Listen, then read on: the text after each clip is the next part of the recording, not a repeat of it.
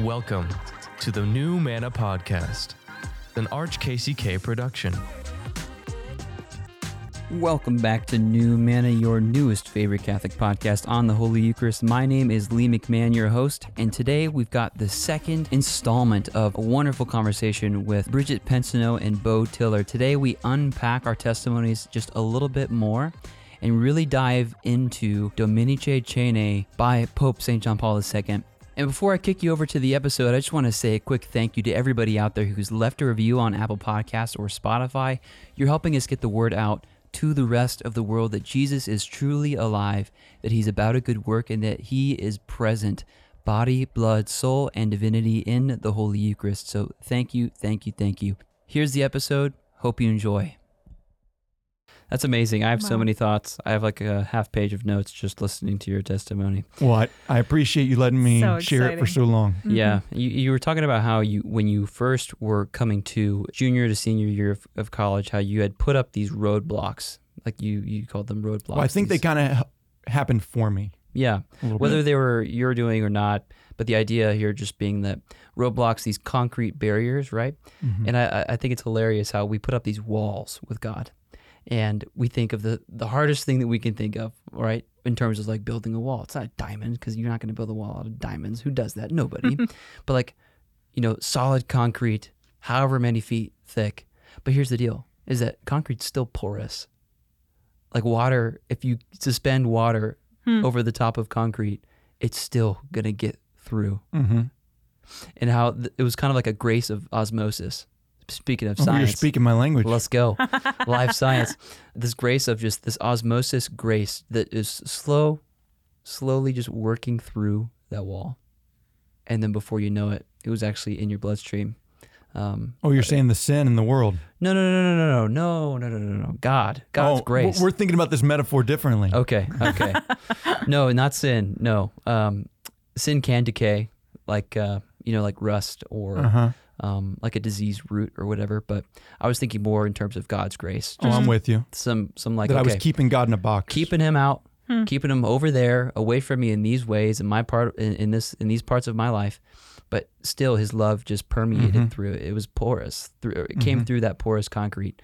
No matter how much of it that you put up or how much you had, it still kind of found its way through. And you're talking about this closed door. This what's the thing that you're not a job, but it's called a internship. You had this closed. There we go. Yeah, you had this closed door of the internship falling through, and it just got me thinking about how much grace there is waiting for us in closed doors. Amen. We're just so American to being like, why ain't this door open for us? Dang it! It's the guy hinges. It should open when I say. It's like that's not how God works. He's so much bigger than that. Yeah. He's so much bigger than just like appeasing the toddler mindset of like, I want it now. Yeah. Open it up now. I want a snack, Dad. I want it now. The Lord is so good, and he knows what's best for us at all times, in every place, and in every season, that sometimes the greatest thing that he can give us is a closed door. Because when we turn around and finally accept that it ain't going to open, he's got something even better for us than we asked for. My wife has a phrase there that I don't know if it's original to her, but there's no rejection, there's only protection. Yeah. I don't know. She may have come up with that. I've never heard it anywhere else. She applied it mostly to her dating life. Come on, ladies. It's good. But I think it applies there. Yeah. That God rejects things that he's protecting us for. Right. Yeah, that's beautiful. Yeah. And you could split hairs on that dichotomy for days, but I love it because the Lord, Jesus shows us himself through the Gospels that he doesn't reject anybody. People reject themselves. People excuse themselves. They reject themselves from the wedding banquet, the wedding feast. Only those who don't come are those who choose not to. Even when he trims and what's the word for it? Prunes. Even when he trims and he prunes, he's not rejecting. You block that out of your mind because you want to think about the blackberry bush. I know. I love blackberries. Full circle. I love love and I love blackberries. Yeah, he says, good job. Yeah. Snip. Yeah, exactly. Exactly. You're like, no, I was comfortable there. Yeah, there's so much grace waiting for us in closed doors. So if you're listening to this right now and you're just like in a room full of closed doors, like just keep we waiting. are. Just keep waiting. We are literally in a room full of closed doors. Yes. I forget who said it, but the charismatic dimension of the church.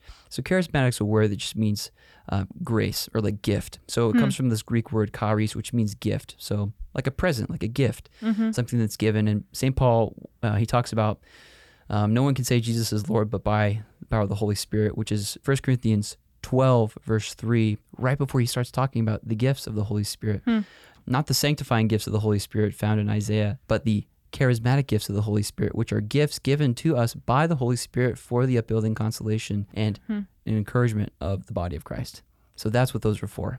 So prophecy, the prophetic gifts, the healing gifts. If you want to know more about the charismatic gifts, read 1 Corinthians 12. There's 9 of them. There you go. Yeah. There are these universal, we love that word in Catholic world, universal. Catholic doesn't actually mean universal. It means according to the whole. Fun fact for you. People say it means universal. It doesn't. It means according to the whole. But the charismatic gifts of the Holy Spirit are these universal gifts that we have access to through the grace of our baptism in Christ Jesus. Like we have the ability to hear God's voice. We have the ability to heal. We have the ability to hear his voice, not just for ourselves, but for those in the world around us. We have the ability to proclaim his praise and to speak in languages unknown to man. It's just amazing. I just love that this is a part of the church, and it's not outside the guardrails of the church. Right. This is very much so in the catechism. This is very much so in the tradition of the church. This is very much so Catholic. Like, we are not cessationalists. We do not believe that the people of the church today do not have access to these same gifts that St. Paul's talking about in his letter, his first letter to the Corinthians, that they are very much present in the church today, just as they were in the times of Polycarp, in the times of the apostles, in the times of any other point in the church's history. There has not been a single time. That, Come on. That I think that when you have an appreciation for church history and the lives of the saints, then it also provides templates for the expression of those gifts. Like, is God really going to guide me in a way that is entirely different than the way he's been guiding the church for 2,000 years? Maybe, but it's probably going to at least rhyme. Highly unlikely. Yeah. I think that's another thing that's a little dangerous if you jump from New Testament to living my life right now. What's my interpretation of the New Testament? And you stop appreciating the tradition of the church and the lives of the saints and how God has expressed himself through history. Are you letting the perspective, the paradigm, the worldview that you currently have today inform your interpretation of Scripture? Or are you letting Scripture form the way that you interpret the world around you today, the way that you see things? Should be the latter. Yeah, spoiler. Amen. And just this idea that pouring into a small community, man, we are all built for that. We are all built for that. And you talked about Francis Chan for a hot sec, and it was great because he left. He built this massive mega church, in Orange County in LA, and he said, no, this isn't actually the way. Yeah. This isn't what we were meant for. So he was like, he realized that actually I'm called to pour into a small community of believers, and I think we're really all meant to do that. Yeah, that's the Christian call, is to pour into those in our spheres of influence. Yeah. And I love the parish model along those lines. Like the idea that it's a universal, united church. Yeah. But we're going to divide this up by diocese. We're going to divide it up by parishes. Right. And you're not church shopping. You're going to that parish down the street. Yep. And you're learning how to live with those people. Yeah. I think that's and I'll tell you, I wasn't overly disillusioned with the Protestant church, and that was probably part of the problem of wrestling so much before I was able to say yes to Sam and then yes to the Catholic Church was, but things that I was disillusioned with is the degree of individualism and the degree of tribalism that can occur through my interpretation. This is how I see Scripture. Yeah. And I'm going to join up with believers that see Scripture that same way. And if I get mad at them, I'm going to go join this other group. Or start my own thing. Right. Or start my own thing, which I think leads to echo chambers. I think it leads to a lot of confirming what you already believe. Yeah. And so that's I'm excited about to speak a little bit more about that. I think that Catholicism does a little bit better job, definitely a better job than Protestantism. I don't want to, there's so many things that I still want to bring through my life and my experience from the evangelical Protestant world into Catholicism, and I can talk about those too, but I think that something I really appreciate about Catholicism is this commitment to unity. Means that the progressives, the conservatives, the traditionalists, the charismatics, the evangelicals, the folks that all tend to lean into different expressions of the faith should be staying under the same house of God and should be attending the same parishes and should be learning to live together, which then refines us all into a much more well-rounded body. Yeah. Where that's the pattern I see within Protestantism of denomination splitting due to me needing to go find my own thing or start my own thing. Yeah, it's a matter of like expression, right? Like how many of our brothers and sisters out there in the Protestant and evangelical world find themselves in a situation of splintering in such a way that, rather than unity being the fruit, it's actually disunity, things deteriorating, and it's a matter of like it can sometimes boil back down to a matter of expression, of faith expression. How is your faith expressed? And I love the capital C Catholic Church because there's 23 other churches in communion with Rome in the East, and it's not like, and even within the Latin Rite, there's many different expressions of our faith, but still one faith that we all profess every single Sunday. I've got a Francis Chan quote that I send it. Good. Yeah. To be honest, while Francis Chan was doing his house church, more moving away from Simi Valley, and I stopped following him as closely. But in hearing him on this podcast, the last couple of times, I did a little bit more research, and essentially he was speaking about how by focusing so much on the sermon in the pulpit and not on the altar, or not at least having the altar have as much weight as it should, that it's led to a lot of the factions and the disunity. Wow. And the quote is, do you really believe that it could be God's will that we have like 20 different tables? Meaning, like if we could unify around Holy Communion, then we could probably tolerate somebody slightly different than us, and just speaks to unifying around the table. Yeah. Allows us to tolerate a little bit if you're a little bit more progressive or a little bit more conservative or a little bit more charismatic. Like I can respect that and learn from that. Yeah. Because we're putting ourselves under the lordship of God. Amen. Around the table. That's good. Yeah. So if you could offer any advice out there to those who might be on the fence with respect to Jesus in the Holy Eucharist, what advice would you give?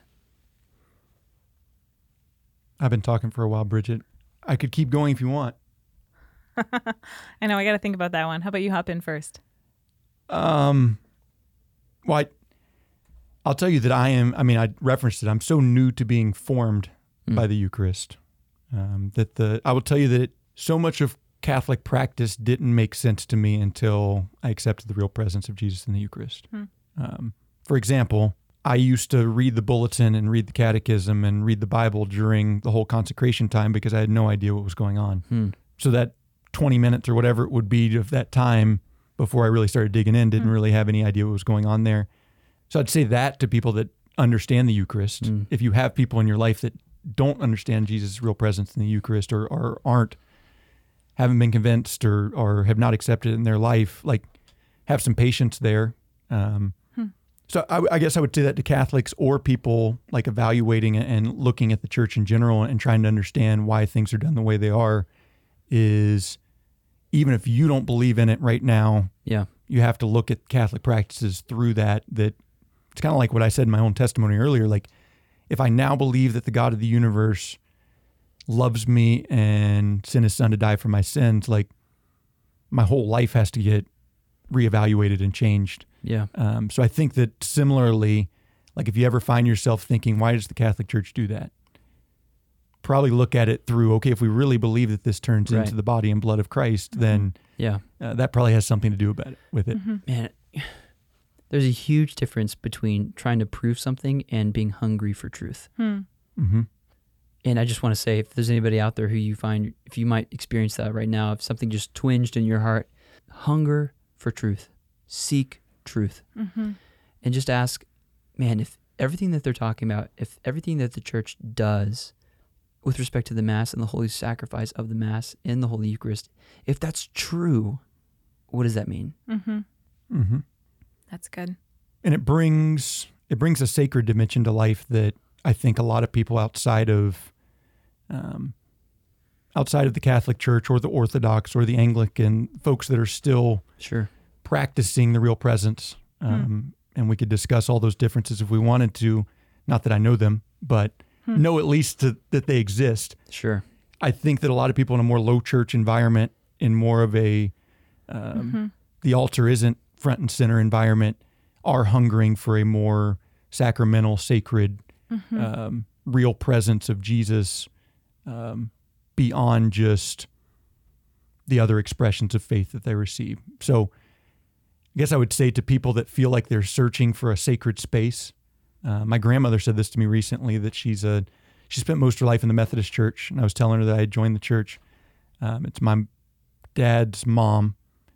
So, I mean, he's an evangelical pastor. She spent her life in the Methodist Church, and she told me, I've never felt the Holy Spirit like I did in a Catholic church one time. I was like, that's great to hear, Grandma. Or Mushi is what she goes by. That's great. And yeah, I think that people hunger for sacred spaces, and they hunger for something beyond the material, purely material in the world. And I do think you come up short of that if you're in a Christian expression that's not as sacramental. Yeah, I think to Catholics, I might say, so Catholics who don't believe in the true presence, I guess I would ask, why not? And like, can we like maybe just dare to take Jesus at his word and start going to receive the Eucharist in a way where you're actively choosing to believe it over the course of time, maybe even, a week or a few weeks, and see what happens. Like, see the grace in your life. Yeah. If you actively start thinking that way and assenting to it. Yeah. So, and then I would say probably for non-Catholics, I guess I would just challenge on openness. Okay, well, I'll start with this, and this could be maybe a controversial statement, and we could talk about this too, but I had a priest share with me once that, and I'm just going to paraphrase, but basically he said, and I'd love to hear your thoughts on this statement, but everybody's meant to be Catholic, but maybe for what God has for them, they're not meant to be Catholic yet. Actually, somebody could potentially be a better Christian and more faithful follower of Jesus at this point in their life, not being Catholic, but ultimately God's plan for them is to be Catholic. It's an interesting thought. And so, but I think for everybody on their journey of faith, somebody, for you, Bo, I'm thinking about your journey, you're an incredibly faithful follower of Jesus. And at some point, you had to wrestle with an openness to a different way of thinking, which actually takes such humility in spirit and in your mind to be all right, I'm open, Jesus, for you changing my mind on this, and helping me to understand that. And I think in different conversations I've had, and you said a pointly about sometimes we try to prove something. And I think sometimes we're trying to prove things in conversation with people as opposed to actually seeking truth. There's a wonderful priest here on the Missouri side, Kansas City, Father Randy Sly, who came from an Anglican background. I think he was an Anglican bishop before he converted to Catholicism. And he shared with me a little bit about that journey. And basically he came to this point where he didn't understand everything about the Catholic Church. But what he came to the conclusion of is, I believe the Holy Spirit birthed the Catholic Church. And so then, everything under that, I say yes to, because I believe that one thing. And Lord, you're going to help me understand that. So I think it's this, we might not be able to understand everything right now, but can we, say yes to the one thing, or at least, the biggest thing, and kind of everything under that falls into place. But I think, going back to, is there an openness there, actually, to think about something different? And then I would say for Catholics who are just having conversations with people about the true presence of Jesus in the Eucharist, I find that so often Bo, you'd be better at this than me, but for me, I find that so often I just fail in trying to like convince people of things, particularly as it's related to faith. Like, I'm not going to probably, just based on my background, I mean, I studied aerospace engineering. I didn't study Which takes theology. a lot of smarts. Right. So I'm smart in some things, but I don't have a lot of the theology background that I would love to have. And I mean, I'm learning along the way, absolutely. But a lot of times in conversation, I'm like, I don't know exactly what to say to that. Particularly to people who may be argumentative, or even people who are like quite a bit smarter than me intellectually. And so, I mean, so much of my own encounter with the Lord, and particularly with Jesus in the Eucharist, has been experiential. Yeah. And so it's like, can I introduce people to the person of Jesus and the experience of Jesus, and then have total confidence that he's going to be the one to like lead them to the fullness of truth. And so that experience of Jesus might be like one time I was working with a missionary, and she was starting to introduce a non-Catholic friend of hers to adoration. And this girl would come into adoration, didn't really know too much about what it was about, but she was like, it just feels good in there. And, you know, there's Yes, like it a does. reality to like the presence of God is there. Yeah, absolutely. Yeah. So there's an openness there that we can start having conversation with. And there's a lot I could say here, but I think so much of it is like, as we're having these conversations, people, like, we got to go back to the heart of like relationship with one another. Yeah. Like, if we're not actually building friendship with people that we're trying to have these conversations with, it is just going to be like, okay, well, who's intellectually smarter and who can win this argument? Which, okay, there is a time and a place for that. Absolutely. But I think at the heart of evangelization is like, can we build friendship with people and have opening in their life to talk about a relationship with Jesus? And then to talk about how we've experienced that in our own lives, which hopefully is going to be through the sacraments, through the Eucharist, through various means. And then from that place have like some curiosity where we can answer questions. I mean, that's kind of how it started with you, it sounds like, too. It's just like this curiosity. And Father Anthony was so open to just like have conversation with you. Yeah. But yeah, it's kind of maybe going back to that one thing I said of that the priest had shared with me once, like everybody's meant to be Catholic, but maybe not yet. What do you guys think about that? It's kind of provocative. I have lots of thoughts. Yeah, like seriously. Can I? Yeah. Go, Lee. Cool. Well, obviously, I don't have the context for the rest of that conversation, but I think I don't necessarily need it to speak into it just a little. I think he was getting at the heart, the underpinnings of that a statement like that is just like a heart for what faith really is. So, for example, there are millions of Catholics throughout the world who being Catholic doesn't mean anything. So yeah, I mean, being Catholic, just like being American, that's a good point. It doesn't really mean anything. It's like it's just a name. It's just a title. It's just a thing. He kind of used it in a dual meaning at the same time. So I think he was getting at that, faith that can't be forced on ourselves or on others. And just because you're something in name doesn't mean that you are in actuality. So like just because you are Catholic does not mean you are in full communion. Yep. Just because you are a Catholic does not mean that you have a lived relationship with the Savior of the world, the Lord, the King, the Creator of the universe. Like just because you're Catholic doesn't necessarily mean that your faith is alive. Jesus might say, I never knew you, actually. Exactly. Yeah. Yeah. Like we were, even those, he said, who worked miracles in my name, miracles could be turned away because of their lack of faith. So just sobering. Oh, it's so scary. It is. Yeah. I think, maybe for some context, that's actually a helpful reminder, because I think in this conversation, we were having a conversation with a friend of mine who is extremely zealous for the Catholic faith and just kind of comes from the point of view where just, I want to make everybody Catholic. I want to get you there. Which is like a beautiful sentiment. But then, it's kind of at what cost? Right. Zeal is cheap. Love is hard. Love is, let's go. Okay. All right. Sounds like Bob Goff. Come on. Preach it, There Pastor you Lee. No, seriously, like that's the difference, like between a sophomoric disciple and a mature disciple, is knowing that the goal is not to convert people. I mean, not forcefully. Not crusades. Subtly, very subtly. No, but to love people, that's the aim. Yeah. Love is the aim always. And if we're not loving people, then what's the point?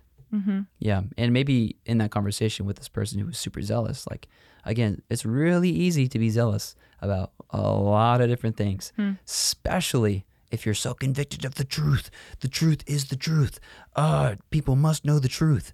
But truth cuts really, really hard. It's got to be grace and truth. What's that? Got to have grace and truth. Exactly. Jesus came in grace and truth. Yeah. And I think it probably just gives permission for people to be on their own journeys of faith. Yeah. Yeah. And to allow that to happen versus like trying to come down with a hammer or something. Right. But to be clear, the Lord's desire for all of us is to have full, restored communion with himself. And where is that found, if not the Catholic Church? Amen.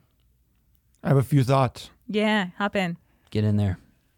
One, this is a good time to plug a book I've already talked to you about, Brigitte. Yes. So a book I read recently by Gordon Smith, who's a professor of systematic theology and a president at a Christian university in Canada. I think that he is Church of the Nazarene originally. Got it. Or that's his roots.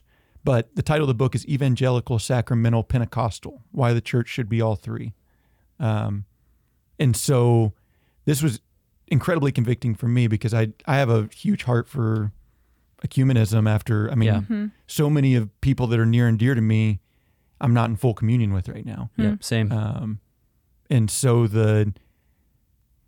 essentially my takeaway from that book, and I don't think I'm off of his thesis, was if every single church was being evangelical, promoting the gospel, focusing on the gospel, engaging in solid teaching and preaching, being sacramental, taking the Eucharist, or at least whatever they want to call it, Holy Communion, and baptism at the very least, taking those two things seriously, and maybe have 7 sacraments or maybe 2, or they would work towards unity if they were at least making the altar central on a weekly basis. And then Pentecostal, of being open to the leading of the Spirit, whether that come through praise and worship. It has to come through the real presence if you're believing in the real presence.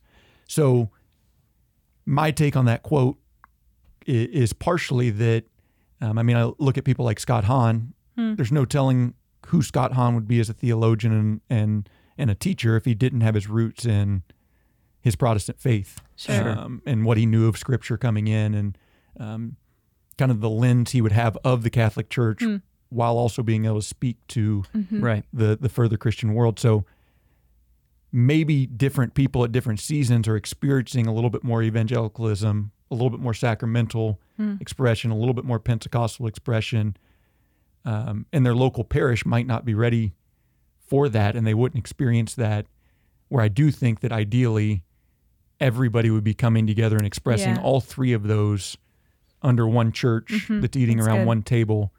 And so in God's divine plan, maybe there's space for that. But I do think if every church was doing those 3 things, we would naturally just grow back together. That's good. And I think that would be beautiful. When you think, go ahead. Thinking like, I appreciate both of what you're saying. I think to speak into that. And what I'm hearing too is just to allow to trust that the Lord is going to work all things for good. So it's like, in Scott Hahn's experience, like he's coming in with all of this background that is actually influencing who he is now in the Catholic world, which is incredible. And to really honors people's story, because I think if we're not careful, we can be dismissive of where people are at now, which can then cause some damage to their journey along the way. But if we're honoring the story and where they're at right now, as well as introducing them to, hey, here's an idea of truth that I want to bring you into, then there can be a fuller story there. Yeah, can't dismiss the present moment of where they are. Who would be like Jesus he came and he walked among the disciples on the road to Emmaus, and he walked with them. He asked some questions. Yeah, maybe just to riff off that for a second, like I think just from my own ministry and missionary experience, like we're going to be rejected. I'm going to be, I've been rejected many times, but I mean like rejection, not protection. Sometimes I'm just rejected. But particularly in trying to reach people and bring them into relationship with Jesus and the Catholic Church, like I will be rejected, and to not be afraid of that. That's actually part of the journey too, and that's what Jesus experienced as well. Yeah. But I think there's there's risk in that. There's risk in relationship. Like if we choose to engage relationship with other people in an evangelistic way, we run the risk of being rejected. Yeah. We run the risk of kind of feeling exposed, I think. Like in my own experiences, as I've invited people to journey with Jesus and live their life fully committed to him, I'm giving my full self to that. I'm in relationship with other people. Yeah. And so then when that rejection comes, or when they're like, no, I don't want that, thanks though, it's like, oh, I just feel that. And there's an exposing in me that happens there, where actually the Lord then gets to come in and like bring me into like fuller communion with him, if that makes sense. So there's like a healing of my wounds that happens. There's like lies that are brought to the surface that then we can renounce and proclaim truth over different areas. And so there's like, when we partner with Jesus in the way that he's inviting us to bring people to him, like we are actually going to get to partner with him, which means experiencing what he experienced. Yeah. Mm-hmm. Yeah. How many people the disciples themselves at the resurrection doubted? Yeah. Like they worshiped, but they doubted. Like it's right there in the Gospels, but some doubted. It's like, Jesus is so patient. He is so patient. So I think be patient with your brothers and sisters out there, because the Lord has a plan for us all, and it's happiness and holiness. And when we are rejected, it's not easy to walk with people. You got to gear up. It's not just a walk around the block.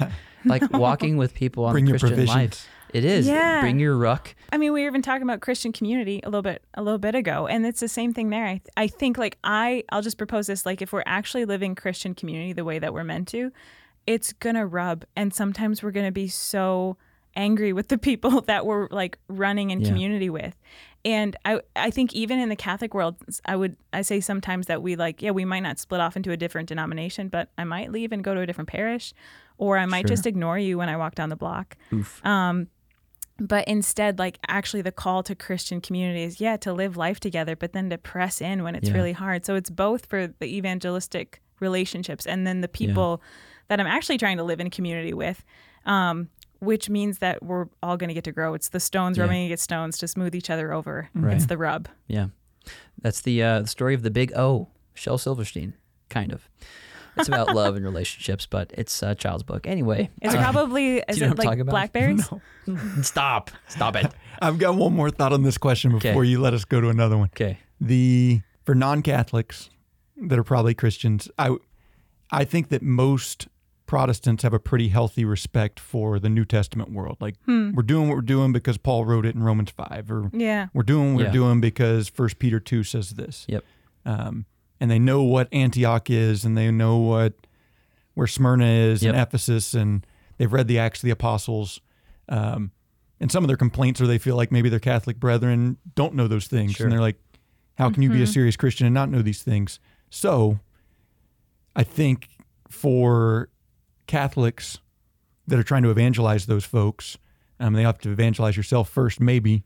And for those folks who they want to do their own research, they need to they need to hear what was written in the first 2 centuries about the Eucharist, and about some of the other things they might have issues with the Catholic Church, because if in 90 AD they were already talking about the real presence in this way, in 120 AD they were talking about it in this way, and it's so clear and spelled out. I think that's pretty convicting, particularly for people that take the New Testament very, very seriously. I think they tend to be historically smart enough to figure that out. And then I give the challenge to particularly priests. I want to hear more priests quote the church fathers. That's good. And quote the catechism. Let's and quote the wealth of resources that there are. One of the most memorable homilies I heard about the Eucharist before I was convinced was a younger priest just kind of going on about how he wouldn't have made this decision if it wasn't true. I believe you, but that if the real presence wasn't true. Sure. But I also need some other like convicting evidence of like quote a few church fathers for me and give me something to chew on that tells me that this is the right interpretation. because it's there. I just don't know. I don't know if Catholics and the church necessarily rolls out the riches for people right as much as you could all the time, or as much as they could. And so I would encourage Catholics when trying to reach non-Catholics in that way. Yeah, I mean, I agree with you. I don't disagree. I think not just our priests, but I think we as in church, we need to know our stuff too. And I'm not saying we have to have the catechism memorized, but at least have a couple. We should probably carry it around though in our backpack. You're right, honestly. And the index is really good. It's amazing. Yeah, the index it's been revised. Is so good. It's been revised too. So, and yeah, just like we have to have a couple arrows in our quiver. Yeah, that's a good point. You know, like if I don't know how many, but at least a couple. You know, to be able to have that type of conversation. And we'll put a couple links in the show notes of this episode of resources that I would direct you to. That have been really helpful for me to just be aware of with respect to the early church fathers or the late church fathers or the medieval fathers or whatever. There's lots of different stuff out there because we've got almost 2,000 years worth of goodies for you. So I'm over the moon right now because like the conversation for the past hour has been pretty much exactly about what this document section is that we're going to cover today. I was so thrilled when you sent this section. Supposing I read the right one. Hey, go ahead. Dominicae Cene Yes. by Pope St. John Paul II. He wrote this on February 24th, 1980, the second year of his pontificate. And he wrote this to his brother bishops to put forward some general reflections on worship of the Holy Eucharist, of the Eucharistic mystery. He says that in paragraph 7. And he says that also so that they too, as in us, the church, may be able to be built up and vivified, filled with life, to offer spiritual sacrifices. He says that in paragraph 2. He also said finally, later in that paragraph 2, he says that the church and the world have a great need of Eucharistic worship and that Jesus waits for us in this sacrament of love. It's so good and it's so true. So why are we only covering 2 sections today? Because they're kind of lengthy. Paragraphs or sections, this is actually, I don't know how to say this, but it's like paragraph 10, I think, and 11. I don't know, a nested rushing doll section. It's like, okay, section 3. It's kind of like one of Paul's sentences. Really? It's really long. Come on, man. Like, take a comma. Like, give me a semicolon. Give me a colon. Come on, Paul. Even a period. Even a period would be great. Like, you can cut that thought up. All right. Anyway, we're reading sections 10 and 11, paragraphs 10 and 11 today. That's what we're covering for our discussion on Dominicae Cene. So some context on this section. This section is truly an ode to our priests and bishops throughout the whole world. It really highlights, I think JP2, he does a great job of highlighting the sacred and graced character and the role of priests and bishops in the body of Christ. Talking about the responsibility that is assumed through the anointing of the priesthood, of those who have had their hands anointed with chrism. Just with respect to the Eucharist and the worship that they are above all, he says above all, above everything else, literally nothing else comes before their personal responsibility of overseeing the Eucharistic sacrifice in the Mass. Like that is paramount. There is nothing greater. Because without the Mass, there is no priesthood. Without the Last Supper, there is no priesthood. It's right here that their foundation, like the foundation of the holy order of Christ's one and eternal and universal priesthood is established. So that's just, I love this. This is a great section. There's some sections of these documents that I'll be honest, I'm like, I could have done without reading that one. But like I have every single one of these, I'm like, I'm chewing it up. This is so good. So greatest hits for you guys. What stuck out to you? Well, Bo, I was hoping you would take this one. I feel like I had a couple more from the next section, but this one I was like, I want to hear what Bo has to think on this. This is right in my wheelhouse. Yeah, that's what I thought. When I got to section 10, and it's the table of the Word of God, like that's the... If I would suggest my gripes and the gripes I hear most often through Protestant circles is Catholics not taking the table of the Word of God seriously. And so go back to that book, Evangelical, Sacramental, Pentecostal, Why the Church Should Be All Three, that he essentially suggests that even the way you structure your worship space suggests what you're emphasizing. Are the altar and the pulpit, or what do Catholics call where you deliver the ambo? The ambo. Are they equally prominent or at least similarly prominent? Right. Where you can go into a church building and know, okay, is the drum set front and center? Is there a big pulpit front and center? Is the altar front and center? Yep. And so I think it's just such an easy practicality for no matter what stream of Christianity you're currently in to ask yourself, what is front and center? And if both the altar and wherever you deliver the word of God from are both front and center, then I think that you're probably striking a pretty nice balance. And so for this to be about the table of word of God and even just the first sentence, we are well aware that from the earliest times, the celebration of the Eucharist has been linked not only with prayer, but also with the reading of sacred scripture and with singing by the whole assembly. Just the balance of the liturgy of the word with the liturgy of the Eucharist, and how the liturgy of the word sets the scene and sets the table for the liturgy of the Eucharist.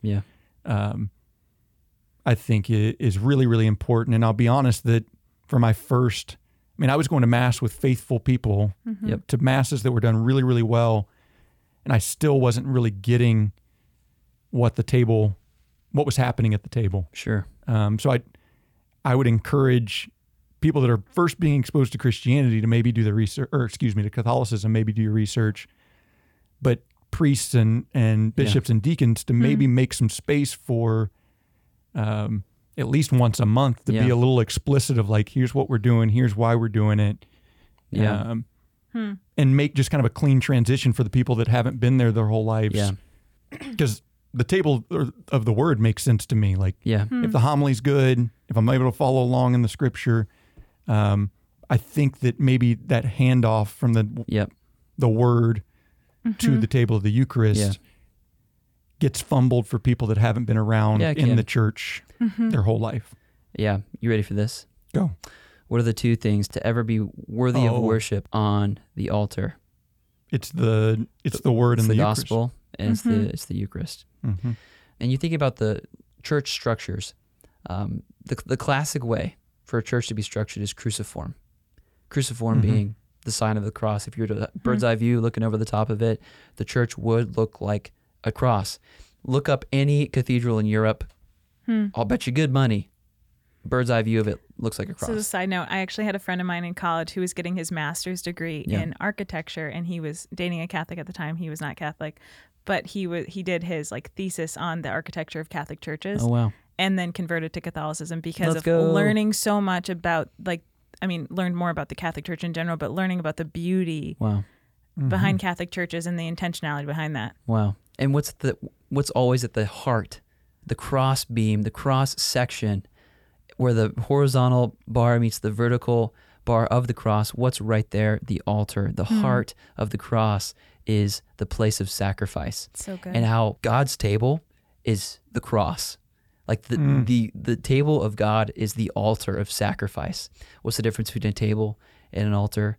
Altar is where sacrifice happens. But the Lord, like even at the Last Supper, that table, if you will, that they had their Last Supper at was actually an altar, because that's where the Lord sacrificed himself. When you make a gift of yourself, something has to be sacrificed, right?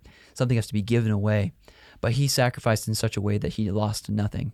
The altar is the table, but the table is the altar. And it's a both and, man. Welcome to the both and world of Catholicism. It's so cool. It's beautiful. I will tell you that I'm very excited to be in the both and world. Yeah. That I think that a lot of the divisions come down to either ors. Yeah. And I think when we're doing things well, it's both and. It's word and Eucharist. It's go through all your both ands that you want to. Yeah. That I think that holding those two things in tension bring you into this healthy middle. Yeah. That's the place to live out of. The Catholic Church is Oreos. Oreos? Yeah. It's not this side or that side. It's everything. It's who eats just one part of an Oreo? I mean, come on, you got to get the full bite in there. A little bit of milk. All right, I'm done. There you go. That's great. I love it. Add a blackberry to it. I'm sorry. It lives on. It lives on. It does. Oh, that's good. I find that my own personal experience of growing in my love for the Mass, my love for the Eucharist, my love for the Word has been so much been simple invitations from the Lord himself. Yeah.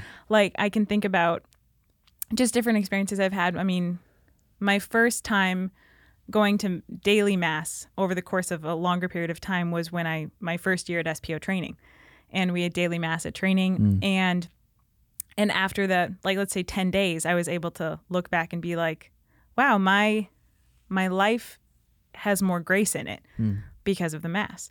And that was like a first realization for me. And then over the course of, I don't know, a few years into that, like growing up, I received communion on my hand, which is great. You can do that. But at some point I felt like the Lord was asking me to receive it on the tongue. So I was like, okay. And just for my own personal walk with him, that like increased my reverence and increased my awareness of his presence. I also felt at different points, there's just been little inspirations of the Holy Spirit where I felt like he was asking me to be more intentional about the way I make the sign of the cross and to actually like go all the way down on my abdomen and not just do like the little mini cross, but like, oh, I'm going to actually be intentional about this. Or even with mass, like then preparing for mass, and there's various things you can prepare, but a practical way is like, can I read, and I don't do this all the time, but I would like to, can I read the readings before I go in? Because then when I hear them, it's not going to be like falling on deaf ears, like I'm not really paying attention, but oh no, I've already chewed on this. I've already read this. And so now I'm actually in a posture ready to receive the word of God. Because I think so many Catholics, and myself included, sometimes I can come into mass and feel more just like I'm a spectator or I'm watching as opposed to a participant. But when I enter in with the knowledge and awareness of I'm a participant in this, I'm ready to receive the word in a particular way, and then participate in the sacrifice of mass as well. There's just been like little moments for me over the course of several years where I think the Lord himself has just been guiding me to that. So good. Active participation. Lee, you're the word guy. Doesn't liturgy mean something about like the work of the people? Yes, it means the work of the people. There you go. Right you are, Bo. Gold star for Bo. Bo, well, I think Bo has all the gold stars. I get like true. One. Yeah. That's not true. But I say that in the sense that I think for a lot of people, a lot of people, I'm saying Christian world, like outside looking in on Catholicism, liturgical can be a little bit of a dirty word, like dry and soulless. But liturgy should be the work of the people. It should be this participation.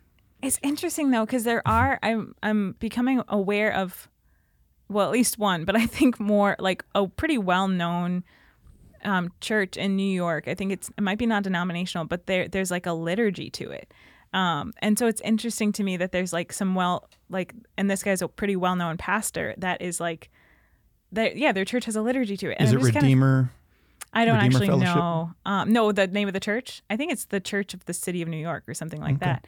But there's like a liturgy to it. And so I'm just kind of fascinated by that. And this, I like have a hunger for unity in the church. And so I like to become aware of like the different movements of the Spirit in really faithful other Christian denominations, to see like, Lord, how are you bringing about unity? And so just that's kind of piqued my interest of like, oh, there's liturgy happening in some non-denominational churches. That's kind of cool. Yeah, like he's begun the process of not to say he ever wasn't at this work, but you know what I mean, just of like piquing curiosity in other places of the world and other places of the very splintered church that we find ourselves a part of. He uses curiosity to start bridging the gap. Like how many like this Eucharistic revival happening right now in the United States. I mean, people, it's everywhere. Like in almost every corner of the Protestant and evangelical world, this non-denominational world, just everything, that there's communion revival happening, right? Everywhere. It's everywhere. So yeah, the curiosity, right? It says, where did this come from? Where did this movement come from? The Lord. Seriously. Like why? Working through his church. Yeah. Amen. Yeah, absolutely. The quote that's credited to St. Jerome came to my mind of ignorance of Scripture is ignorance of Christ. I just think of how many people have received, if not well formed by the word. Yeah. How many people have received the Eucharist haphazardly and without a full understanding of what they're receiving there, if you're not receiving both. Right. So that, and that's where I feel like I'm in a very blessed position of so much formation on who Christ is historically and who he was as a person and who he's continued to be. Yeah. in his divine nature, and now to be able to receive him in bodily form in such a deeper way, I just feel blessed and gracious in that way. And to the point earlier, like I don't think I would be receiving Christ and the graces of the Catholic Church as enthusiastically if I hadn't spent so much time in other expressions of Christianity. Sure. To the point of what the priest said earlier, I think there's kind of a timeliness to that maybe. That's cool. I'm tracking. In 10, he says, the proclamation of the word should express such capacity, simplicity, and dignity so as to highlight the special character of the sacred text, even by the very manner of reading or singing. And anybody's out there who's like, man, the music in my parish sucks. There's a really easy solution to that. You do something about it. But why? Why does it have to be me? Because you noticed. And you care. If you care enough to complain, you care enough to actually do something about it. So the challenge has been laid. I say that as an encouragement to like the church, worship, whatever. Take this with a grain of salt. I am not making a theological declaration, but the church, when your parish's mass celebration is only as good as the people make it, because what is it? It's a corporate work. It's the liturgy is a corporate work, and we all have a part to play. And I'm not, just to clarify, I'm not speaking about the sacrifice of the Mass. I'm speaking about the liturgy, the corporate work of the people. So yeah, if something is off, like it's up to you to do something about it, or at least, it's up to you to do something about it. Some a little bit more on that. I've been convicted of that in the past. The things that we notice most are probably the things that we're gifted in. And for me, I think that teaching and more of a gift of teaching and knowledge and so forth. So that's what I notice first when I go into church. If the music is subpar, I'm like, okay, fine. Maybe I noticed, maybe I didn't. Yeah. But if the homily's like 3 minutes and didn't really have much substance, I'm like, okay. Missed opportunity. Okay. It can frustrate. On the Sundays, particularly. But Brigitte might notice something entirely different when she goes to Mass. Lee, you might notice something entirely different. Sure. And I do think that's a good encouragement to people, that what you're noticing is something you would like to be a little bit better. That might be your gifting, and that might be what you need to lean into. I like that. And then asking the Holy Spirit, Lord, is there an invitation in that you have for me? And seeing what he says. Exactly. Yeah. Or even just more simply, like, why is this bothering me? God, can you, Jesus, please tell me, is this? Well, Is this a holy bothering? I've even heard there was a kind of an interaction between a friend of mine and one of his mentors. And basically, we were putting on an event, and his mentor was like, so the mentor guy was like leading, and he goes to my friend, so as you're watching me, if you experience things coming up that are kind of comparison, like, well, I would do that differently. Like, basically, he said, don't ignore those, because you might have a calling to do something similar to what I'm doing, but the Lord is going to work through you differently. Yeah. And so I appreciate that, because I think sometimes comparison can come up and we don't want to compare. Right. But then also sometimes there's thoughts that come into our head and think like, yeah, I would actually do that differently. And if there's an opportunity, and it's not saying what so-and-so is doing is bad, actually. It's like, no, but who God made me to be is unique and specific, and the way that he wants to work through me is unique and specific. So there might actually be some kind of calling in that. Like, you have such a gift of teaching, that there's actually a calling in that you have, and different places that the Lord is going to open up for that. Yeah. Thank you. I love the difference, making the differentiation between like character and actions. So like, if I'm comparing the actions of two separate things or people, it just to be clear, it's not a matter of me judging their personal character, right? It's like, I don't know how that, I wouldn't necessarily phrase it that way. It's not an attack on character. It's not an attack on capacity or capability. It's just like, okay, I would maybe just approach it a little different. And it could be just as simple as that. Yeah. So be cognizant of those things that perk up in your mind and your heart and your soul during Mass. All right, let's get on to 11. I know already that this I get so excited sometimes, and I have full conversations in my mind before I'm actually able to speak a sentence.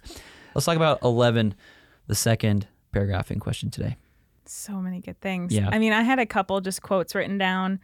The first is when it says, it must be remembered that the Eucharist as the table of the bread of the Lord is a continuous invitation. Yes. And I don't really know what to say about that except, wow. Mm-hmm. Just that, I think the phrase continuous invitation stood out to me, and it's something I want to ponder, just like, Yep. Lord, help me. How is that a continuous invitation? And how am I responding to that? So that was something that stood out to me. And then a little bit later in that, one of the things that is written is this lack. It says, lack of Eucharistic hunger and thirst, which is also a sign of lack of adequate sensitivity towards the greatest sacrament of love and a lack of surrounding of its nature. It's like, whoo, wow. Yeah. But what kind of I was reminded of as I was reading that is, and this comes from somewhere else that I've heard it, but I mean, we kind of live in an upside down kingdom. Like, the first will be last, the last will be first. Anyone who humbles himself will be exalted. Anyone who exalts himself will be humbled. Like, it goes backwards. And then in this, like, this idea that actually in the kingdom of God, as we eat, we become more hungry. And so with this like lack of Eucharistic hunger and thirst, it's like, well, we actually want to become more hungry. And the way to become more hungry is to eat more and to consume more of the Lord and the nourishment that he has for us. Yeah. Because it's not like the Lord isn't just trying to give us like a protein bar for life. Right. You know, it's not gas up and go until I need more gas. Right. It's no, I want this for you at all times. Right. For the rest of eternity. Yeah. And this might take us down a little bit of a rabbit hole, but I really enjoy looking at and learning throughout different books of the Bible and in Scripture how, bread is mentioned a lot of times, and there's a lot of bread in the Bible. But one of the things, and again, this isn't my own, but it's really stood out to me is like thinking about like the daily bread and nourishment and how it often can come in unexpected ways. I mean, we think about Elijah when he's like basically is kind of in the pits of despair and wants to die, and like angels provide him food and bread for the journey, and like the Lord wants to be our nourishment and bread for the journey. Or then you go back to like Caleb and Joshua when they're sent to go spy out the promised land, and they come back and they see giants, but they interpret it as like they will be our bread, basically. Like in this struggle that we have, like actually the Lord's triumph within us is going to be like the victory in our nourishment. Or Psalm 23, you prepare a table before me in the presence of my enemies. Like there's something about the table where there's actually like an opportunity for intimacy there that isn't available anywhere else. Yeah. So I'm such a fan of just like looking throughout Scripture and finding and learning. I'm learning so much about just there's salvation in the bread. Multitude of how God just like peppered that in there throughout the story of salvation. You've clearly spent a lot more time in Scripture since you were 16. Yeah, just a little bit. It started a journey. Let's go. Yeah. Yeah, the false pride of thinking that like I'm not worthy, because you know that one time in Mass where it's like, behold the Lamb of God, happy are those called to the supper of the Lamb. And we say, Lord, I am not worthy that you should come under my roof, but only say the word and my soul shall be healed. Or if you're Minnesotan, you say rough. Rough, my rough. I think we say, we say, I don't know, what do I say, roof? Roof. Rough, I say roof. Do I say roof? I say roof. You think you said roof? I did? Cool. But anyway, just the idea that Mass doesn't stop there. It doesn't stop there. Lord, I'm not worthy. Say, hey, we'll repent same time next week? Great. No, it's, I'm not worthy. And he's like, I know, but my love for you is, you're worthy of my love. Like what God says is bigger and better than what I say. His word is efficacious. Mine is fallen. When I say I'm not worthy, it's an acknowledgement of my own fallenness. It's not a disqualification statement of where I'm not qualified to live in the kingdom. I'm not qualified for God's love for me anymore. I'm not qualified, whatever. It's just saying, I can't do this alone. I mess up and I know it. Yeah. That's what mercy is, right? It's undeserved. If mercy was deserved, that's not mercy, that's justice. And if God was just, if he was only just, it's game over from day one, you know? So I'll stop. I'll tell you that's been a little bit of a coming from a sufficiency of the cross, evangelical background, that statement in Mass has been a stumbling block for me at times. Yeah. That I've had to, I think it's a both and. You've got to focus on both. Yeah. Only say the word and my soul shall be healed. Because the more of the evangelical inclination is my soul has been healed. Like I've been justified. Yeah. It's already happened. Yeah. So that's something I'm still walking in of like this balance of, because I've always been a faith and works guy. Like I believe it's got to be faith and works. The faith leads into works. But that statement has always like been interesting for me to process coming from the theological background I come from. Yeah.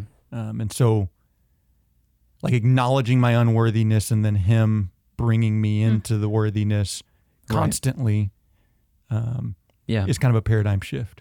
Yeah, I mean, he says this, take this, all of you need of it. At the Last Supper, he's well aware who's at the table with him. He's well aware. He says, take this, all of you, and eat of it. He knows who was sitting at table with him.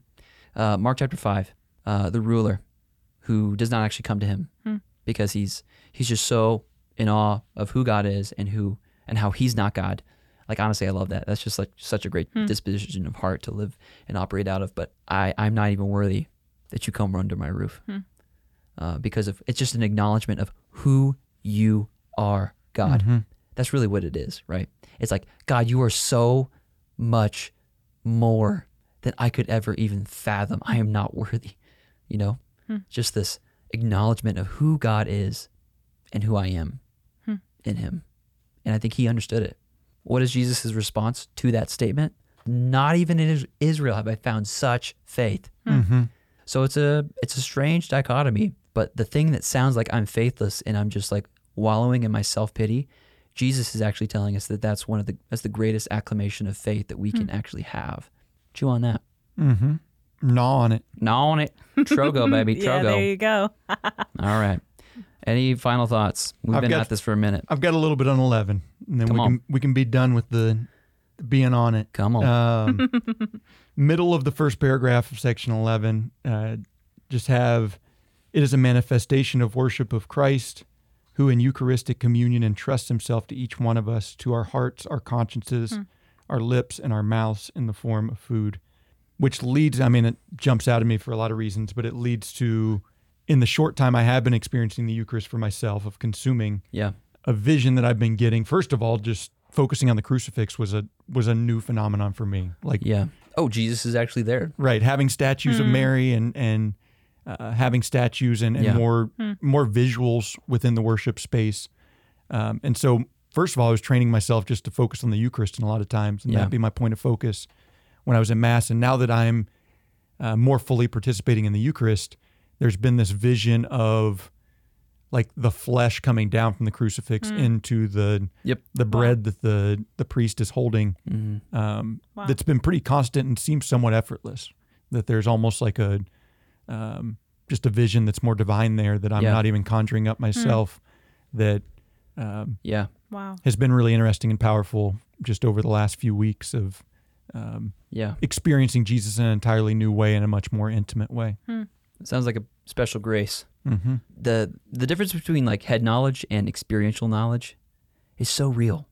I desire that experiential knowledge of the Holy Eucharist for everybody.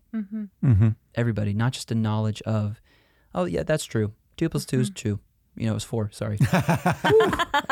Brigitte's over here sweating. The mathematician. She's like, "Are you kidding me? Did he just say that?" No, but yeah, you know what I mean. Just the difference there between knowing something and then actually knowing it because you've experienced it for yourself. Yeah, that's good. Wow. Thank you for being here. Do we have time for closing thoughts? Do you have closing thoughts? I have some closing thoughts. Get in there. Okay. Well, just something. So I'm going to just probably pull together like 2 experiences I've had in the last 7 months and then have a thought with it. But I recently got back from the Holy Land, which was so incredible. You've got to look at her book. I'm obsessed. Yeah, both saw my book. I made a Shutterfly book of a photo book. I did it right away when I came back because I was like, I gotta remember this and be able to go back and know where things were. I love it. But one of the things we got to see there was well, the current upper room. So as we know, Jerusalem was destroyed and then rebuilt and then destroyed. So the upper room that's there now is not the original upper room, but it's like at the spot. And I was just reflecting on, so I was at the Encounter Conference in late December and went to Dr. Mary Healy's breakout session. And Dr. Mary Healy is, help me out here. I know a lot about her, but you probably would just be able to rattle it off. Sure. She is on the Pontifical Biblical Commission. So That's she's the word I basically wanted. the Pope's Bible study leader. Uh-huh. No, actually, she is in charge of ensuring there is no doctrinal error with respect to biblical interpretation of Scripture throughout the whole world. She's incredible. So I went to her breakout session, which was titled something to the effect of The Eucharist and the Holy Spirit. And I was like, I got to go to that. Check. But I mean, I love how she was. I have a couple things that I wrote down. I was re-listening to the talk, but basically in the upper room, God gave the human race two of the greatest things he had. Yeah. He gave us the memorial of his passion, so that we can touch him in flesh, so that his saving work can be brought into our lives for all time. And he gave us his own breath, his own life, his own love, the love between the Father and the Son. Mm.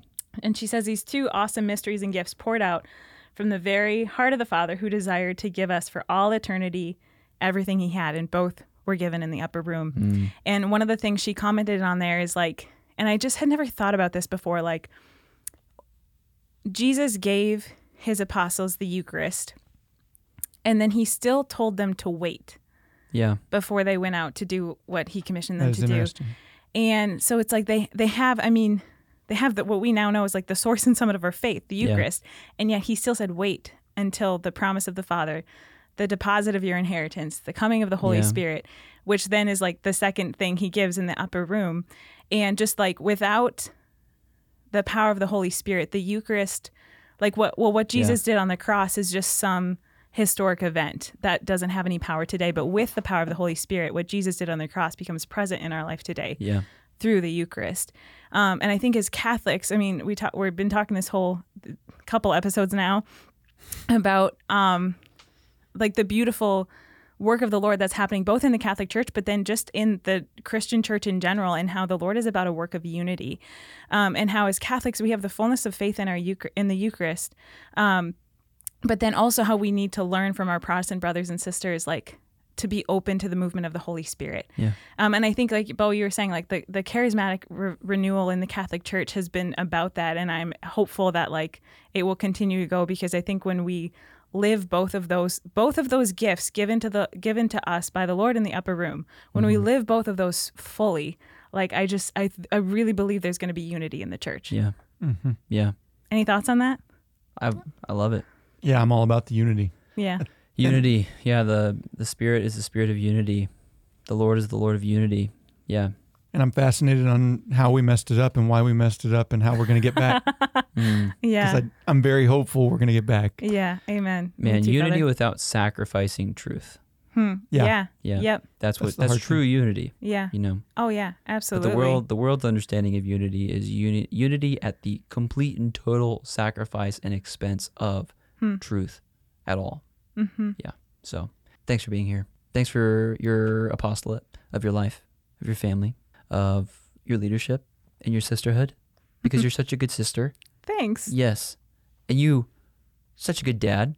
Thank you, Lee. You're such a good dad. Dad in training. Yeah, you're on it. A month in. Yeah, you've got time. You're doing it. You've got time. It's so good. Man, children, they make... She's sanctifying me. You think you're cool now? Just wait. They're going to make you so much cooler. Yeah. A better dad, a better father, better son of God. Oh my goodness. My kids have showed me what I am and what I am not. Who I thought I was and who I really am. And the pure love that they're worthy of. Yeah. Just because of who they are. Mm-hmm. Yeah, what you start to understand about the Father's love as you parent or around children is amazing. It's insane. And it's every day. It's back to what you were saying earlier about head knowledge and heart knowledge, experiencing something as opposed to just knowing it. Yeah. Yeah. That's good. The Lord loves you. He loves you so abundantly much. You think you understand the Lord's love for you, but it's 20 million zillion infinity times more than you could ever even dream of. Like, think of a waterfall. That's not even the sliveriest, like tiny sliver of a percentage of how much the Lord loves you. Imagine standing under the biggest waterfall in the world. That's nothing, absolutely nothing in comparison to how much he truly and unconditionally loves you. He loves you. And he wants you to abide.